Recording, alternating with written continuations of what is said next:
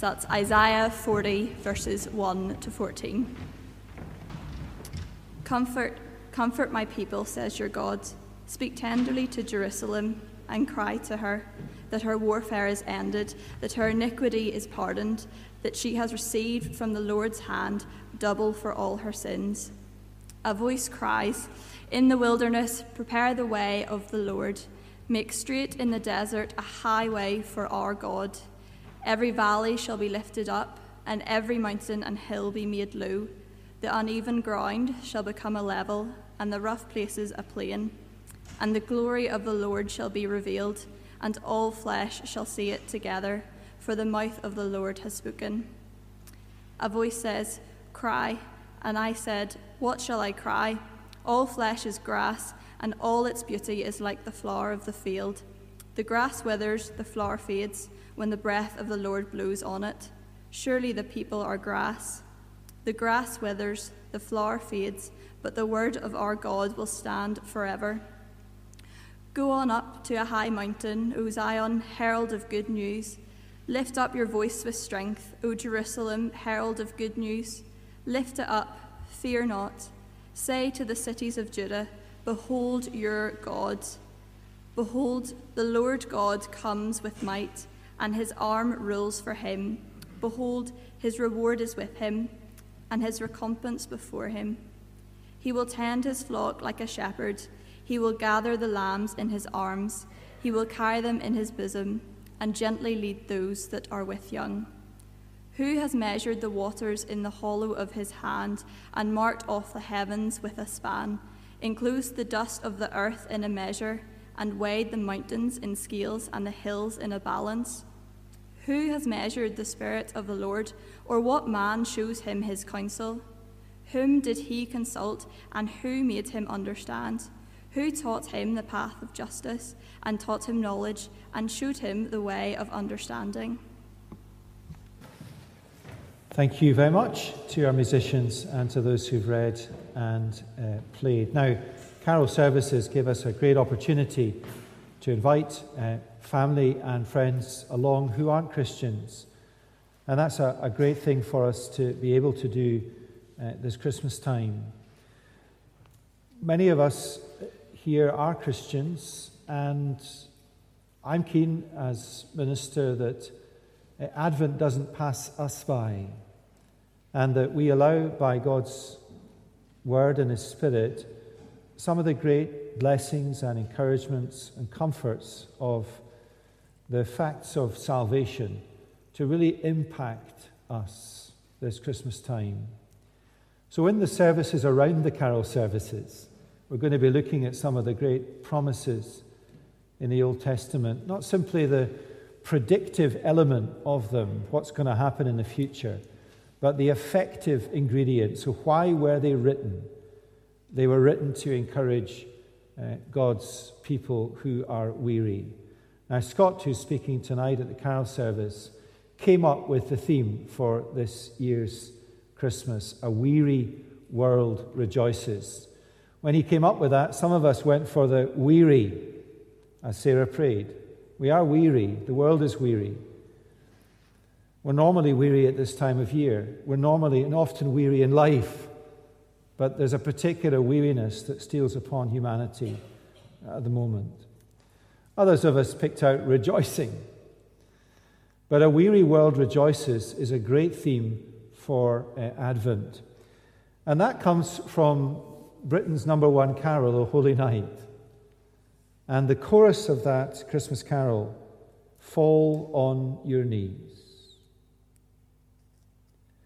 Now we pray that as we sing it tonight and as Scott explains the gospel, people will fall on their knees and worship Jesus as their Savior.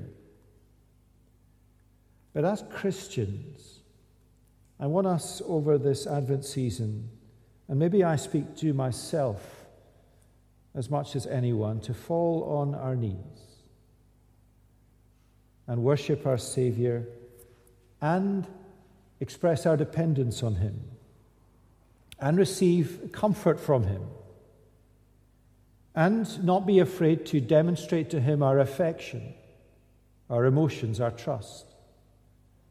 as we understand all that it means to call him Jesus, my Saviour, in our lives and in our world.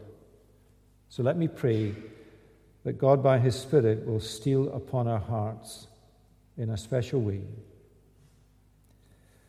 Our Father, we sense weariness and feel it oftentimes, perhaps particularly at the moment. We cry once again, Lord, for mercy and your intervention in this global issue. I pray that you would lead us out of it, but that in doing so you would cause us, many people, to look to you for the answers that cannot be found anywhere else bar in Jesus. And Lord, for these next few moments as Christians, we pray that we would not be afraid or feel guilty by resting in and relishing and loving the blessings that you bestow to us in the person of our Lord Jesus Christ, whom we love with all our hearts, with all our souls, minds, and strength. And we pray for that, and in his name and for his sake. Amen. Isaiah is a great prophecy in the Old Testament. We are in Isaiah 40, one of the most famous chapters in the Bible. It has strengthened me this week, and I pray it will strengthen you. The book of Isaiah as a whole. Isaiah contains a number of sermons preached by Isaiah, God's prophet, in the period 740 to 680 BC, to the southern kingdom of Judah. That bit of factual history is important for us because what is written here was written hundreds of years, millennia before the events that it promised.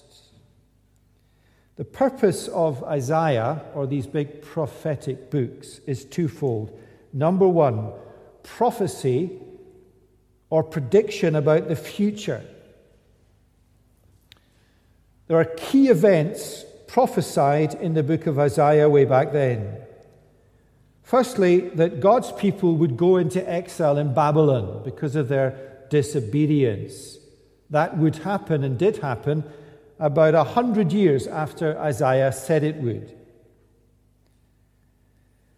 But also promises of hope. 3 events would happen in the future. The future with respect to Isaiah's time. Number one, that after the exile, God's people would be restored. They'd be back in the promised land. Jerusalem would be rebuilt. Second promise of hope, that Christ or the Messiah would come.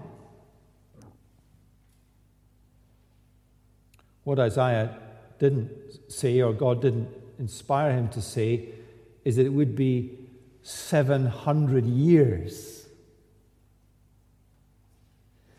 And the third promise is that Jesus, the Messiah, would come again in a second advent and establish a new creation.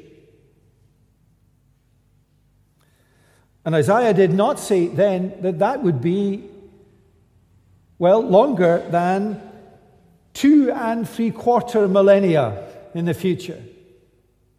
And we still anticipate that. Just mark the distance between the promise and the restoration after the exile and the coming of Christ and the return of Christ. The previous promises, especially the coming of the Christ, was a long, long time in coming. And he has given us his message to proclaim to every nation on the earth and every people And that includes people tonight and next Sunday who will hear it for the first time, or in whose hearts it will penetrate for the first time. It's going to take a long, long time for God's grace to run out of steam and to send his Son again. 3 peaks of prophecy: restoration after the exile, the coming of Christ, the return of Christ, and the new creation. But prophecies like Isaiah are not just to point us to the future, they have a pastoral purpose. And the pastoral purpose of books like Isaiah is warning, call to repentance, yes, but also, and this is what I want us to take from Isaiah 40 today, and then Isaiah 9 on Christmas Day and on Boxing Day, encouragement or strengthening for God's people, not when they stand at the top of the mountain peaks and put a stone on the cairn, but when they are in the long centuries of valleys between the mountain peaks. I was reading this week someone's description of what it's like to be a Christian, or what it's like to be a human being, I guess. It's like walking up a sand dune, when very quickly your legs get tired and 1 foot forward is half a foot backwards as you slip down through the sand.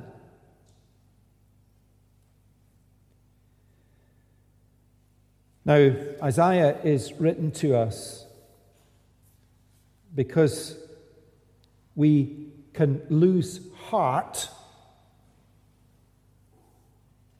in trusting. It's not that we don't believe the promises. I don't think I have ever not believed that the promises are true.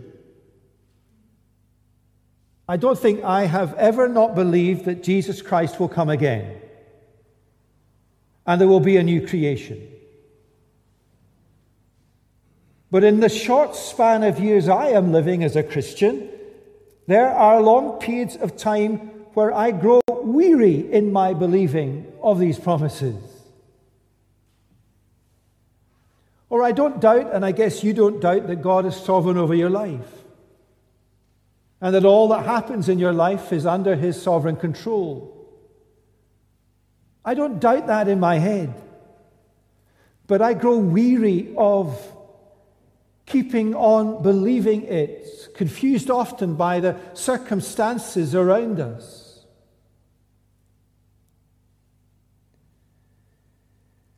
Like the people of God in exile in Babylon, people like Daniel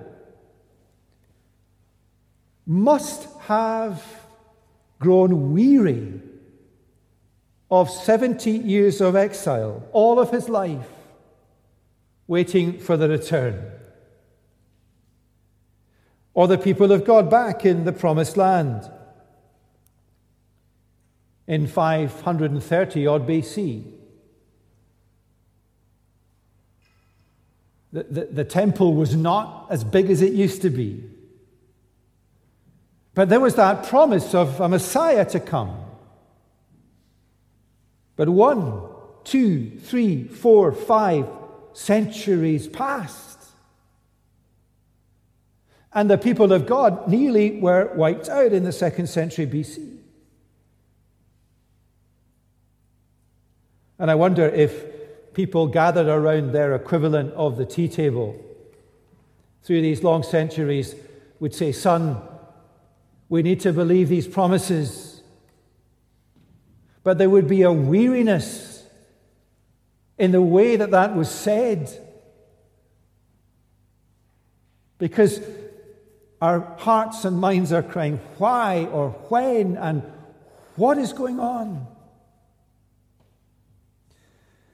Now that's the stuff of Isaiah 40. Now 3 headings, very simple, to take us through the chapter. Really simple. God's promises, God's power, and God's will. And by will I mean sort of compassionate willingness or desire to do it. Now, each point answers a question: what has God promised us? Followed by the question, is God powerful enough to keep his promises? And I think third one is the key one for me, certainly. Will he? Or does he want to? Does he love us? Now, God's promises, let me just crack through them. That sounds terrible with a wonderful chapter like this, but we don't have time. I've got to be back for rehearsal at 2, and my wife is in America, and there are so many jobs that I've got to do. Like walk the dog and find the children and find some food. Please come home if you're listening. Why did I say that all out loud? It's heartfelt. It's heartfelt. Promises. Number 1, God will pardon our iniquities. Verses 1 and 2. Comfort, comfort my people, says your God. Her iniquity or her sins are pardoned. God will pardon our iniquities. He will forgive our sins. That is a reference, I think, in part to the first peak of fulfillment when God brought his people back out of the exile. God had pardoned them for their disobedience. But it's primarily a reference to the second peak of fulfillment, the coming of Jesus, Emmanuel, God with us, the Word made flesh, redeeming flesh that would be nailed to a cross where forgiveness would flow to all who believe in Jesus. That is comfort for the soul. That is what Scott will speak of tonight. It is an invitation. So those of us, and many of us here, have received that. Just let the comfort of being forgiven wash over your soul and your mind. It means that there is no condemnation. It means that your sins are unknown to God, for he has forgotten them, past, present, and future. It means that the wrath and judgment of God is extinguished for you. Not set aside, not put away in a storeroom. It is extinguished. There is no wrath in the heart of God that pertains to you in existence, because the righteousness of Christ is yours. And to grasp that is heartwarming. It's not that we've been forgiven. It's not a verdict that God gives us. It's a state. It's a fact. It's an experience. God looks at you and he forgets your sin in terms of salvation. And there is no condemnation for you. Now that fact has another side to it as a coin, that it burdens us in our families for those who do not know Jesus. And so it should. That's why we have carol services. But allow yourself to reflect on the side of the coin that is the Christian's salvation. That as you sit here this morning or listen online, if Christ is your Savior, your sins are forgiven. You have an eternity with him. There is no condemnation. Secondly, verses 3 to 5, he will reveal his glory. A voice cries, "In the wilderness, prepare the way of the Lord. Make straight in the desert a highway for our God. Every valley shall be lifted up, and every mountain and hill made low. the uneven ground shall become level, the rough places a plain, and the glory of the Lord shall be revealed. When? Go forward to the second peak of prophecy. John the Baptist in the wilderness repeats these words. At that time, Jesus appeared, the glory of God in the person of Jesus Christ, the incarnate divine, walking on the earth, your Savior and mine, so that we can see him, listen to his teaching, and watch him die for us and be raised to give us life. Here's John 1. The Word became flesh and dwelt among us, and we have seen his glory. We have seen his glory. How have we seen his glory? Because our eyes have been opened by the Holy Spirit and our hearts opened to be warm in our affection to Jesus. And even though we have not seen him in person, we, 1 Peter, love him. You cannot love someone you do not know. You cannot fall in love with someone you do not know. And you love him because you know him.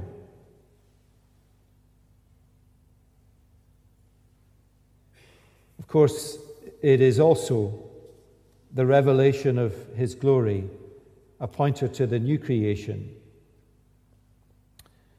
There's a song that has this line in it, "When I stand in glory, there is a Redeemer," I think it is the song. Scott's nodding. Can we have it sometime again? Good. These marvelous lines from these songs. "When I stand in glory, I will see his face, precious Lamb of God, Messiah. When I stand in glory." You and I, if we are believers, will one day stand in glory. We will stand on a very different earth, a new creation, where there will be nothing like what's going on a global, national, personal scale that goes on in our lives. When I stand in glory, and I will see his face. Whose face? Jesus' face. What a wonderful prospect. Promise number 3, he will keep his word. Verse 8, the grass withers and the flower fades, but the word of our God will stand forever. What a message of comfort that is. God has given us his full and final revelation in his word. And here we are on a Sunday morning, and I can promise you, if you are listening, that God's word will not leave you unaffected on this one day in our little tiny lives, in our little tiny church in this part of the world. The word of God stands forever. It's great to have the word of God as the lamp and guide and surety in our lives. And final promise. Promise 1, he forgives our sins. Promise 2, he shows us his glory in the person of Jesus Christ, and we will see into Christ's face one day. We will look and gaze upon his beautiful face. He will keep his word. His word is truth. And lastly, 9 through 11, he will shepherd his flock. Verse 11, he will tend his flock like a shepherd. He will gather the lambs in his arms. He will carry them in his bosom and gently lead those that are with young. Now, do not let the intimacy of these verses become sentimental, but do not let the risk of sentimentality distract us from embracing the intimacy of these verses. Now, I don't know if you know much about sheep. I know nothing about sheep, apart from the fact that they're stupid. You know, I see lots of sheep in the Pentlands when I'm walking, and they run away and they get confused. And I don't want to hurt them, but they think I do. And one runs and they all run. Sheep are daft. And they do not survive on the hills without a shepherd. For the shepherd feeds them, the shepherd leads them, and the shepherd protects them. And you and I are no less daft than one of these sheep. No less dependent, no less fickle, no less swayed by the crowd, no less hungry for food that we cannot provide. Jesus is your shepherd. And we're just a bunch of sheep. Hurting sheep. Lonely sheep. Wandering sheep. Sometimes in a church, grumpy sheep. Difficult sheep. I'm one of them. Just sheep. Come to terms with the fact that this image of Jesus is necessary for you and me in life, that he picks us up like a lamb and carries us in his bosom all the way to the new creation. It is affectionate, not sentimental. So there are the promises. You are forgiven. You have seen his glory because God has opened your eyes, and you will stand before your Savior one day. For some of us, that might be soon. For all of us, it will happen if we are Christians, and we will see the glory of God in the face of Jesus Christ. You have his word. It is firm. It is sure. When Scott preaches the gospel tonight, he knows, we know, that it is the power of God for the salvation of humanity. And we have a shepherd who gathers us in his arms and leads us and will bring us home. It's striking that these are the promises Isaiah focuses on. Question: is God powerful enough to do all that he promises? That's a great question the prophet asks, because we make all sorts of promises.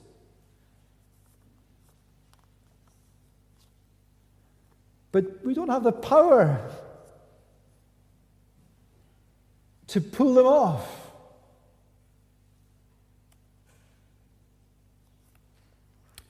But God does. And what Isaiah does in verses 12 through 17 is remind us that God is the creator. This intimacy of God as the shepherd, holding us in his bosom, at his chest, protecting us. Now he wants to distance God from us and say that you are a creature, he is the creator. So you're a sheep, he's the shepherd. You're a creature, he's the creator. Who has measured the waters in the hollow of his hand? I became a plane spotter last Wednesday and tracked Sally's passage from here to, where is she? Austin in Texas. She crossed the Atlantic in the hollow of God's hand. That's the image. God's creative acts are, there's no comparative or superlative or analogy. God's mind, who has measured the Spirit of the Lord, or what showed him his counsel? Whom did he consult? And then verse 15, God is independent of us. He does not need our help. There's a doctrine called the doctrine of aseity, A-S-E-I-T-Y. It means the non-needfulness of God. God does not need us. It doesn't mean he doesn't love us. He loves us so much that he gave his Son to die for us. He made us in his image. He will restore us in his image. But God doesn't need us. God is independent of any dependence. Verse 16, Lebanon would not suffice for fuel, nor is its beasts enough for a burnt offering. Lebanon is the place on the earth with the best forests. That's not enough wood that God needs. And the place with the most animals, that's not enough for sacrifices. All the nations are nothing before him. They are accounted by him as less than nothing and emptiness. Remember, these are words of encouragement to weary believers. This is not a rebuke that God is sovereign over the nations. This is an encouragement to us that God is sovereign over the nations. And he is beyond all comparison, verses 18 to 20. To whom then will you liken God? You ask a child to draw God. They will draw someone that in their mind looks like what they think God is like. And I don't think we let that go when we become adults. We have pictures of God. And I want to suggest to us that our picture in our minds of God is less than God is. By logic, it is less than all that he is. We cannot draw God. We cannot paint God. We cannot take any human construct or category and project it and get God. And he has no rivals. Verse 23, he brings princes to nothing. Princes means powerful people, governments, business leaders, cultural icons, media moguls, and influencers. And let me pause there in case you misunderstand that. I watched, like you have watched, or maybe didn't watch, various briefings this week from ministers, first ministers, prime ministers. What a nightmare for these people. Trying to make a fist of what's going on.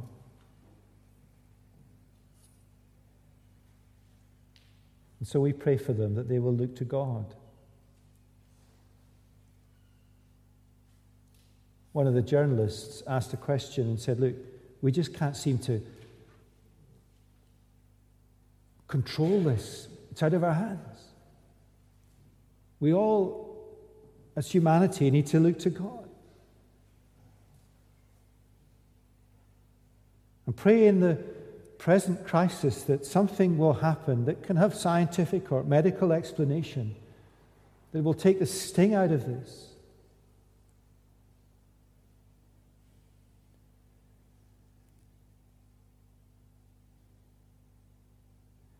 And we're all at different ranges on the scale of COVID warriors. Is that fair?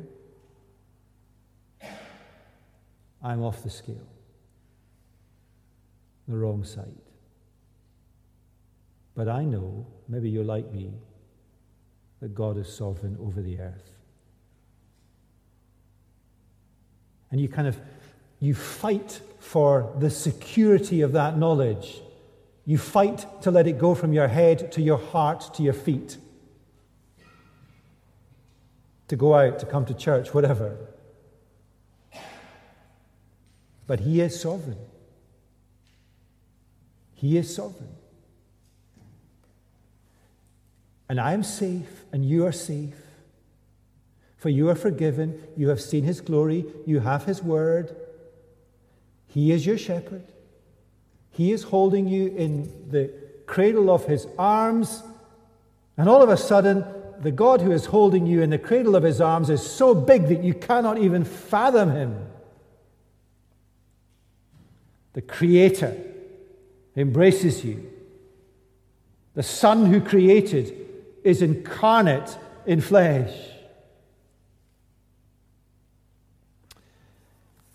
And it returns, is God powerful enough to bring us home to glory?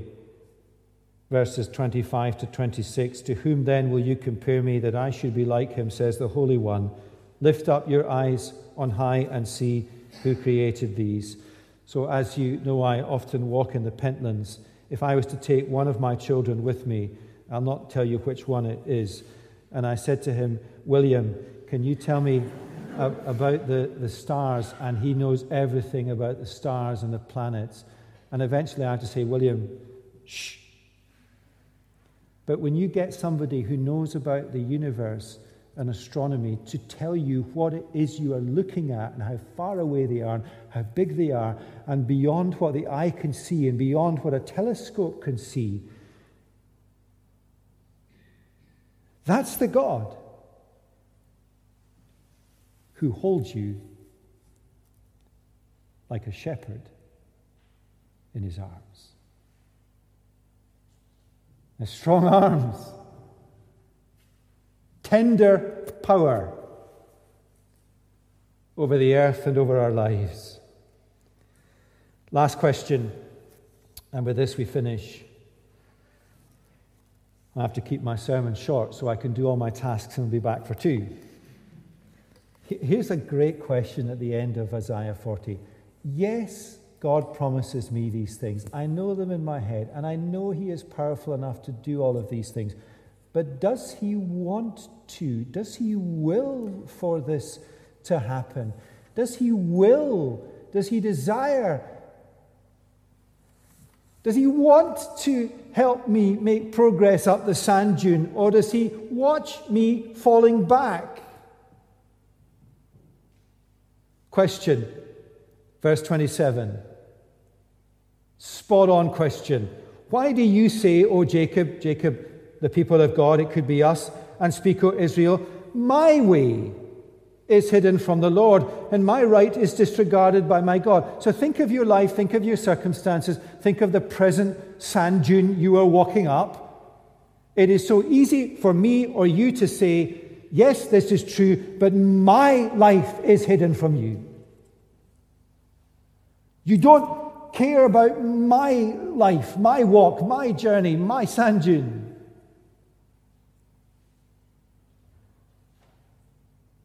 And how many of us have said that? And God's answer to the question is twofold. It is, secondly, and we'll come to this, I will give to those who are weak strength. Before that, though, God tells us that he does not faint or grow weary. His understanding is unsearchable. And I think verse 28 is there to show us not that God is kind of beyond us and an example to us, and if only we were like this, we would be better. I think it's just profoundly important to know that our Father in heaven never, ever wearies or faints or loses heart. That as he looks on the globe today, he is steady and compassionate. We don't know the answer to the question why, but God does. And God is not wearied or anxious or disturbed or uncertain. Ever. And he promises the same to us. And this promise is one that I pray will come to your heart as it has to mine this week. And we need to keep coming back to ask for this promise to be fulfilled. Verse 29, he gives power to the faint, and to him who has no might he increases strength. Notice the condition of receiving strength, weakness. He does not give this power to those who have high self-esteem, for they will not ask for it or think they need it.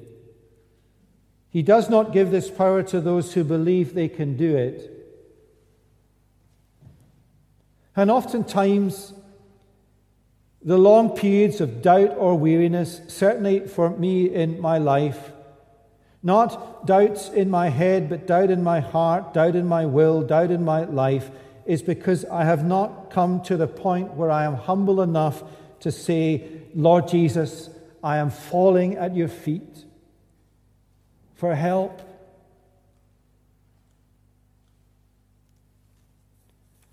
And these wonderful promises. You've got to preach these verses differently at different services. You're all young. Many of you are youths. Even youths shall faint and be weary, and young men shall fall exhausted. Some of us here, like Dick here, down at the front, are not youths.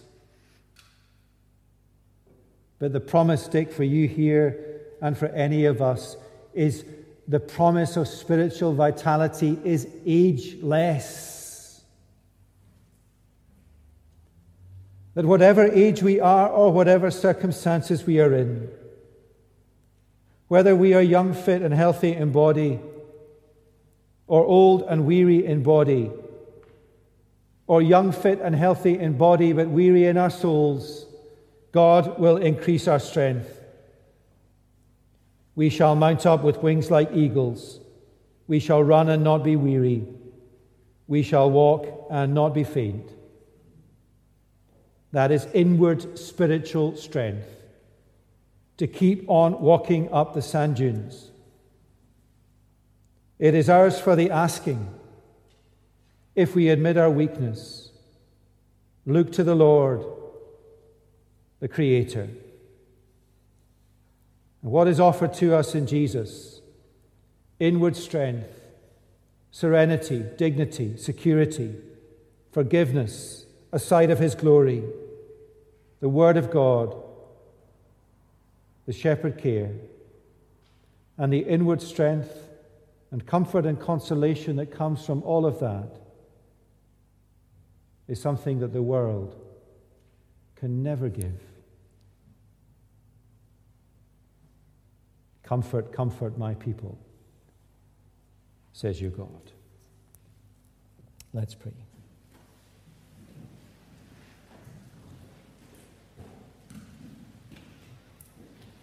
Lord Jesus Christ, thank you for this wonderful chapter in your word.